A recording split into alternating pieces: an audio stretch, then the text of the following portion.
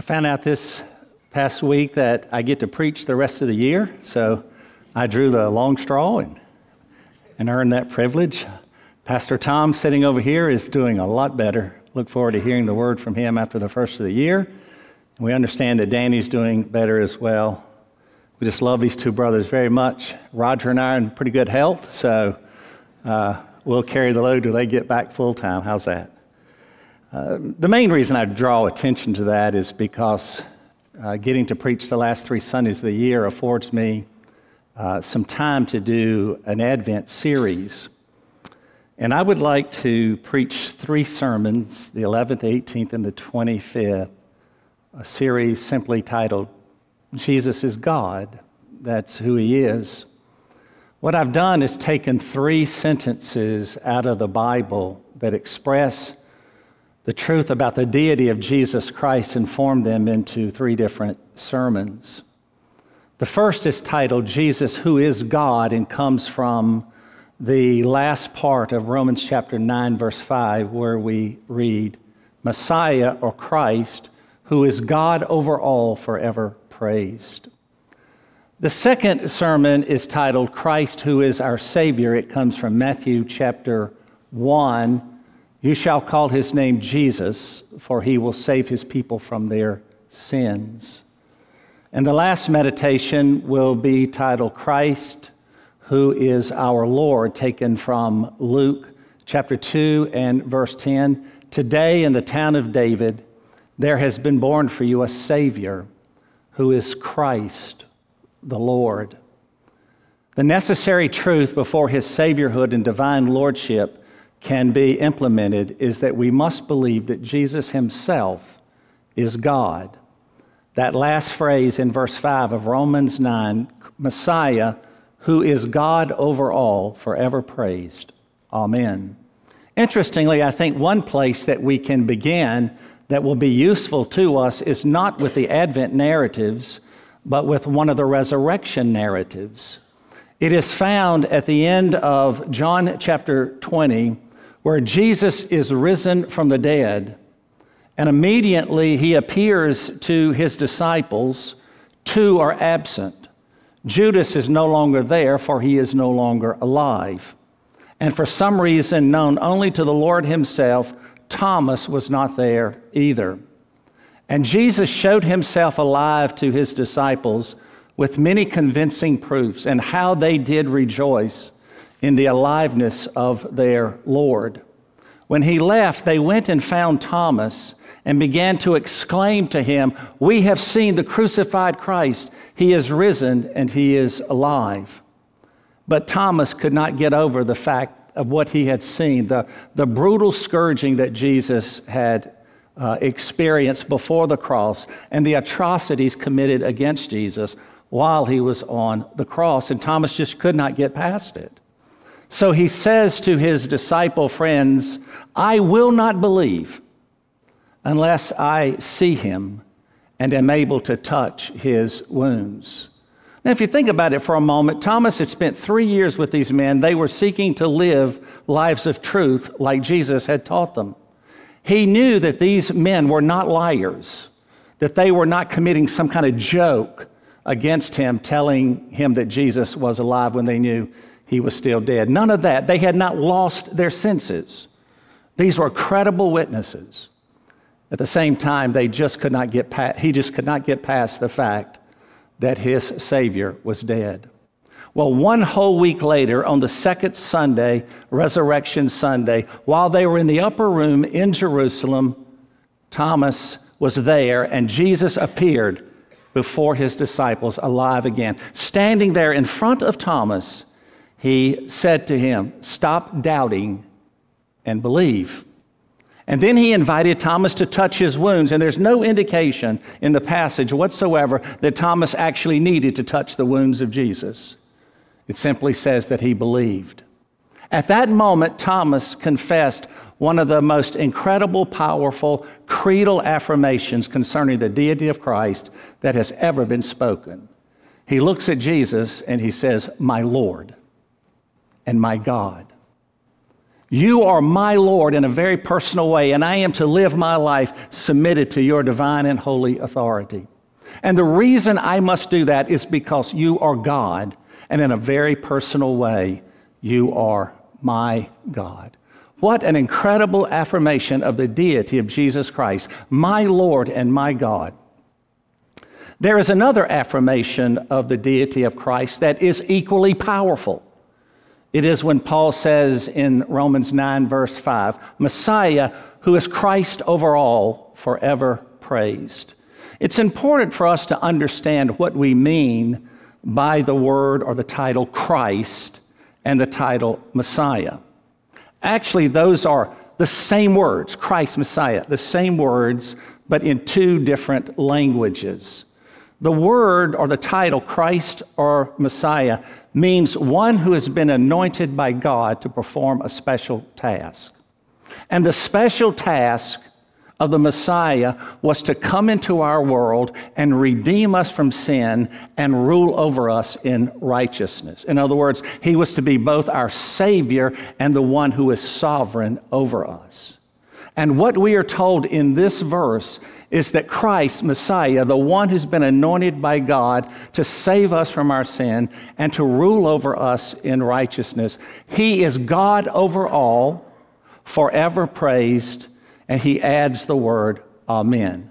Now that simple statement that's really only about a half sentence embraces three incredible truths. First, Christ is God. Secondly, Christ is overall, meaning he's supreme. And third, Christ is worthy of worship. Christ is God, so we should love him. Christ is supreme overall, so we should obey him. Christ is worthy of praise, so we should worship him. And that's kind of the flow of our sermon for this morning. Let's begin with the first. Christ is God. That's what Thomas confessed, my Lord and my God. It's what Paul affirms. He is God who is over all and worthy of our worship. These are explicit statements about the divine nature of Christ. And what is crucial for us to understand is that with great frequency throughout the Bible, both the Old and the New Testament, the deity of the Messiah, the Christ, is explicitly confirmed. To help us see this, I would like to give us a whole list of biblical evidences for the divine nature of the Son of God.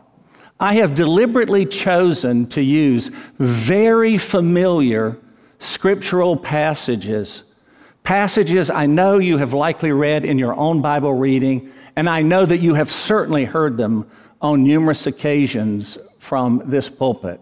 But like the Apostle Peter, it's no trouble for me to remind you of what you have heard in the hopes of really driving home this truth that Jesus Christ really is God. Perhaps we should pray and ask God the Father to please cause the truth about the deity of Jesus Christ to become a burning reality in our souls. So let me give you some of this evidence. First of all, Jesus is called God. We see that in the very opening verses of the Gospel of John. In the beginning was the Word, and the Word was with God, and the Word was God. He was in the beginning with God. All things were made by him, and apart from him, nothing has been made. If Jesus were in the beginning, it would mean he would have to exist before the beginning, referring to the eternal preexistence of God the Son. Then we're told he was with God, with him in eternal fellowship within the Holy Trinity, and he was and he is God himself, God the Son. And to underscore that he really is stressing the divine nature of Jesus, he tells us that he was the one that created the world. All things were made by him. He was the one who spoke creation into existence, ex nihilo, out of nothing, and he is the one who sustains it by his divine omnipotence. So Jesus is God. It says so clearly. Then there's a reference in Acts chapter 20, verse 28. Paul the apostle is talking to the Ephesian elders here, and what he says about who purchased the church with his blood is astonishing. Listen very closely to the verse. Keep watch over yourselves and all the flock of which the Holy Spirit made you overseers. Be shepherds of the church of God, which he bought with his own blood. Now, we all know, if we understand the gospel, that our forgiveness, the gospel, and the church itself was purchased by the blood of Christ. The question is, what is he called here? Be shepherds of the church of God, which he purchased with his own blood. Last Sunday, I was preaching at Northridge Alliance Church over in Raleigh. Their new pastor is being installed today, and I was asked to do the last sermon there, and a communion sermon at that. Well, in the middle of my sermon, I tried to use what little bit of a preaching voice I have to emphasize the reality of it. And I asked the question, who really was the Jesus on the cross? And I said with as much strength as I could, it was God on the cross. God was dying on the cross. And I quoted, amazing love, how can it be that thou, my God, shouldst die for me? Now, that's a well-taught congregation. They know that. But I was surprised that there were some there who was surprised, who even said, that never occurred to me. Beloved, we must never forget this thing, that the one who dies on the center cross, the one who is shouldering the mass of humanity's sin, this one is very God of very God, the Lord Jesus Christ. God purchased the church with his own blood. A second piece of evidence is that Jesus claimed to be the God of the burning bush. It's interesting, over in John's Gospel, chapter 8, Jesus is in one of his intense debates with some religious leaders, and he is trying to prove to them that he's more than a Jewish rabbi, that he actually is God come into our world. And so Jesus says there in John chapter 8, verse 58, before Abraham was born, I am. The statement sounds simple enough. The last two words, I am, 2 words, 3 letters. Just that little bit of language can't mean a whole lot. You want to bet? You see, that I am traces back to the story of the burning bush in Exodus. Do you remember that story? Moses is on the backside of the Midianite desert. He's watching his father-in-law's sheep, when suddenly he sees at a short distance away a bush, a common wilderness bush. It's aflame, but interestingly, the branches themselves are not being consumed by the fire. Moses draws near, and he hears a voice speak to him from the bush, saying, take off your sandals, for the place where you are standing is holy ground. Now, it's not holy because the dirt's unique. It's holy because the presence of God was visiting that place visibly in those moments. You see, it was God, the Lord, speaking from the bush, and he's there to call Moses into service. It is Moses he's choosing to go down to Egypt and lead his captive people, his enslaved people, Israel, out of Egyptian slavery into the promised land, the land of Canaan. You remember the story? Moses doesn't want to do it. And so he begins to list a series of excuses why someone else would be better for the task. And one of his excuses is this: you haven't spoken to Israel in so very long, they may not know you. What if they ask, saying, what is God's name? And God replied, I am who I am. Thus you shall say to the sons of Israel, I am has sent me to you. Now, if you're interested in the languages, you probably heard this. When he said, I am who I am, or I am, it's the title Jehovah, or it's the title Yahweh. Just again, 2 different languages. Interestingly, in the Old Testament that you read in English, it's spelt Lord with all capital letters. That's Yahweh. That's I am. What's crucial about that is it's a title that means that the Lord is the eternal and unchanging Lord of covenant love and faithfulness. He has always existed in his eternal being. He can never change in his essential being. And he has entered a covenant of love and faithfulness to his people. That's the story. And Jesus says before Abraham, not even before Moses, but even further back before Abraham, was even born, before the first patriarch ever received a covenant from God, I am. And the religious leaders didn't say, oh, okay, thanks for answering. No, they reached down to pick up stones to stone Jesus because to call himself God, the Lord, is akin to the sin of blasphemy. You see what Jesus is saying? Before Abraham was born, I am. He's saying, I'm the God of the burning bush. I'm the pre-existent, eternal, unchanging God who loves you and will always be faithful to you. I am that God. Another piece of evidence is that Jesus is the holy, holy, holy Lord seen by Isaiah. Now, you had best know this. We have talked about it so very many times. You remember the story. Isaiah goes into the inner sanctum in Jerusalem, and he is transported into the inner sanctum of heaven. And there he sees high and lifted up, the train of his robe fills the temple, meaning there's no room for a rival deity. And the angels, the seraphs, are hymning him, saying, holy, holy, holy is the Lord of hosts. It's a beautiful scene. It's a quite humbling scene. And the Lord is there receiving worship. What's interesting about that is if you move over to the Gospel of John again, the 12th chapter and the 41st verse, just after he's quoted from Isaiah 6, be astonished with what you read in that verse. It reads, Isaiah said this, because he saw Jesus' glory and spoke about him. In other words, when Isaiah looked upon him who is hymned, holy, holy, holy, he is looking upon the pre-incarnate glory of Jesus Christ, who is eternally worthy of the worship of angels and his people himself. He is God. A fourth piece of evidence, Jesus forgives sins and receives worship because he is God. Only God has the authority to forgive the mass of all human sin. There's a story at the beginning of his ministry where Jesus is inside a crowded house. The place is jam-packed. And he's there teaching, and some men bring a crippled friend of theirs to Jesus because they've heard Jesus can heal.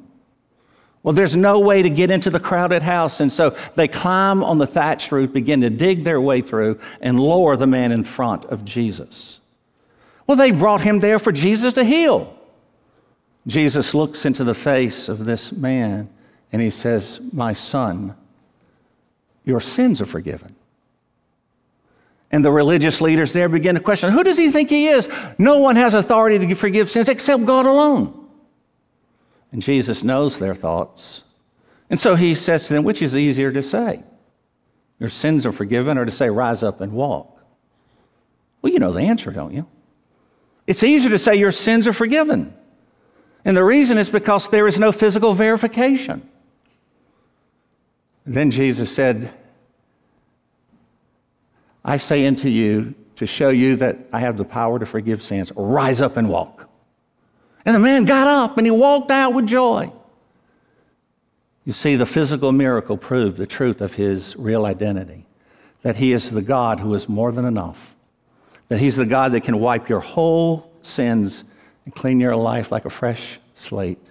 He can remove your sins as far from his presence, as far as the east is from the west, which going ever those ways is an infinite distance. What about worship? In the 9th chapter of John, when Jesus heals the man born blind, it says that later he fell on his face and worshiped Jesus. Then you come to that story where Jesus heals 10 lepers. One returns to Jesus, falls at his feet, and expresses praise and gratitude to Jesus. And even after the resurrection, there are some of his disciples coming away, and they meet the risen Lord, and it says they fell down and worshiped him. At no point did Jesus, a teacher of truth, a lover of God the Father, at no point did he say, don't do that. I'm not worthy of worship. Only God is to be worshiped. Oh, no. You see, he accepted the worship. And the point I'm making is that forgiving sins and receiving worship are prerogatives that belong exclusively to God. And what does Jesus do? He forgives sins and he receives worship because he is God. One last one, a thrilling one. Jesus is our great God and Savior who will someday return for us. You see, that's the great hope, the anticipation of every believing person that someday Jesus Christ will return. And we will all stand in full accountability before him who returns for us. But who is it that's returning? Carefully follow Titus chapter 2 in verse 13. While we wait for the blessed hope, the appearing of the glory of our great God and Savior, Jesus Christ. Who's coming? Our great God and Savior. What is his name? Jesus Christ.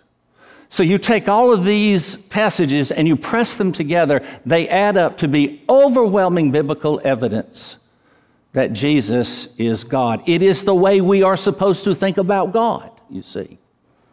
That he is God come into our world. He is God come in human form without sinning as a human and without ceasing to be God. It's called the incarnation, the enfleshment of the Son of God. You remember that verse in the first chapter of John? In the beginning was the Word, and the Word was with God, and the Word was God.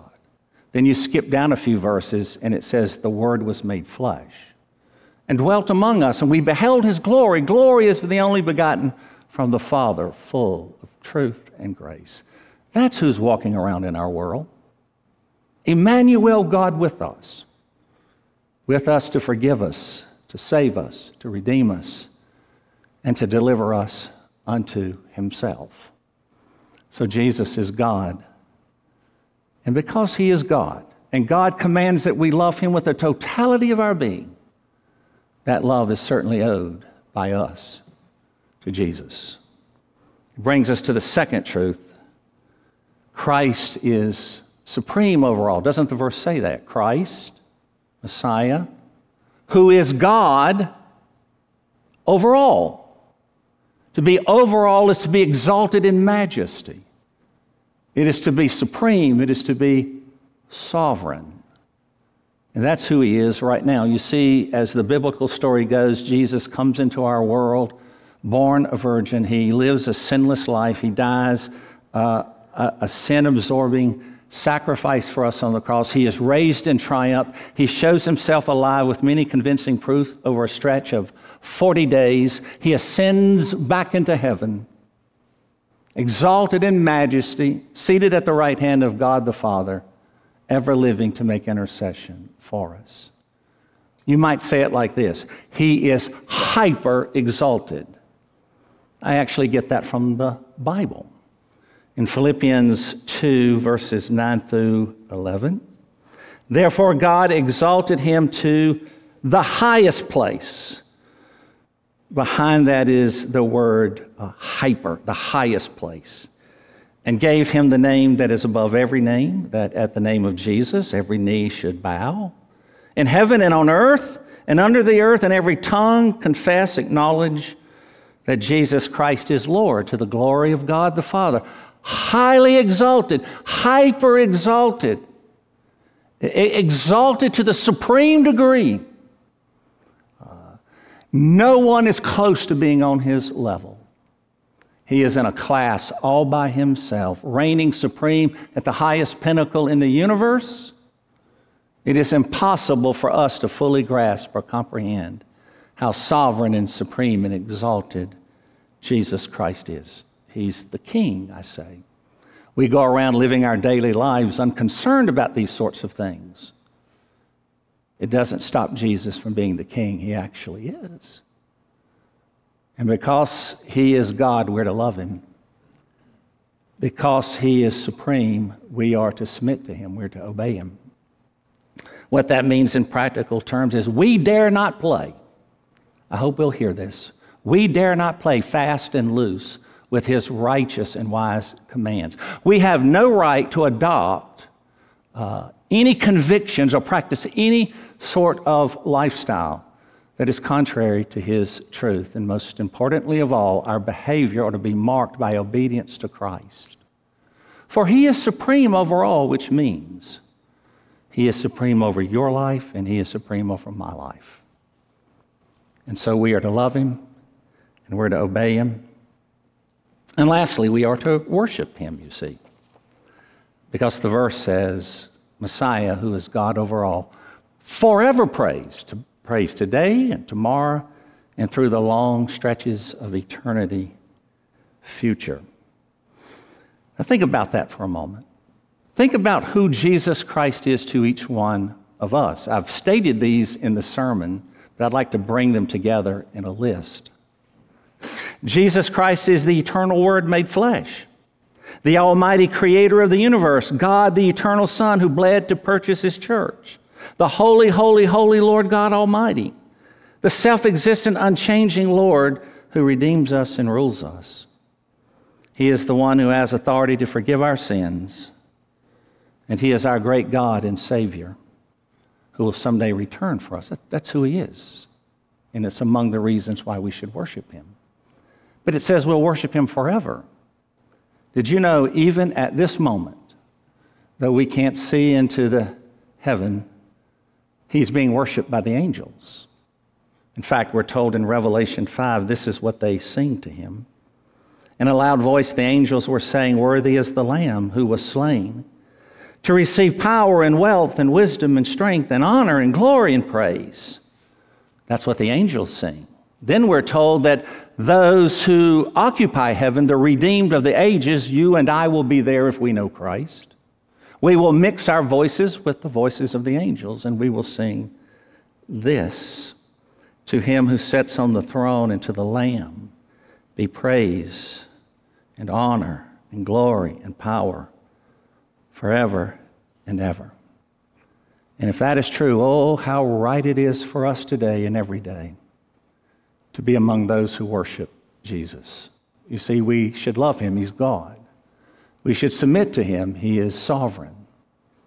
And because he is worthy of praise, we should worship him. Now, there's one last word in that little sentence, half sentence actually.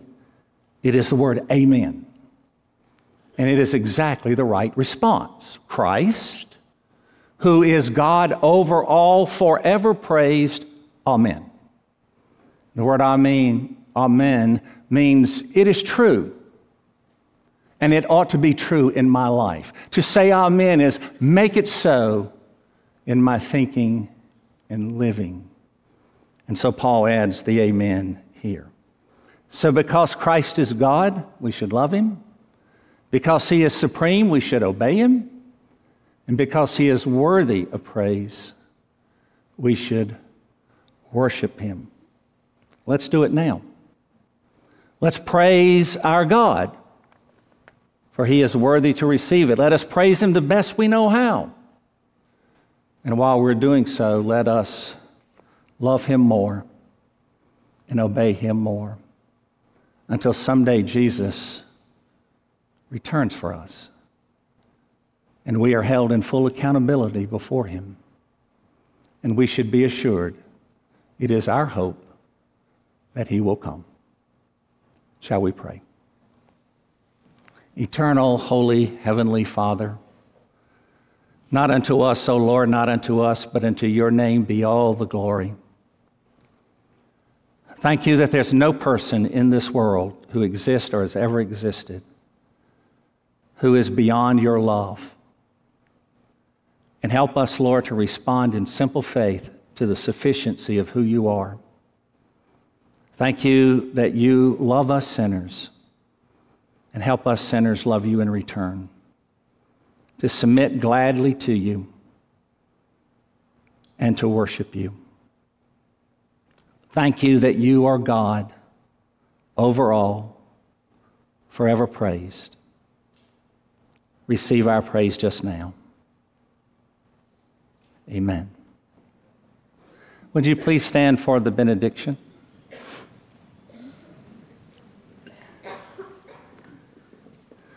Now may the grace of our Lord Jesus Christ, the love of God the Father, and the communion of the Holy Spirit be with you all, and my love be with you in Christ Jesus. Amen.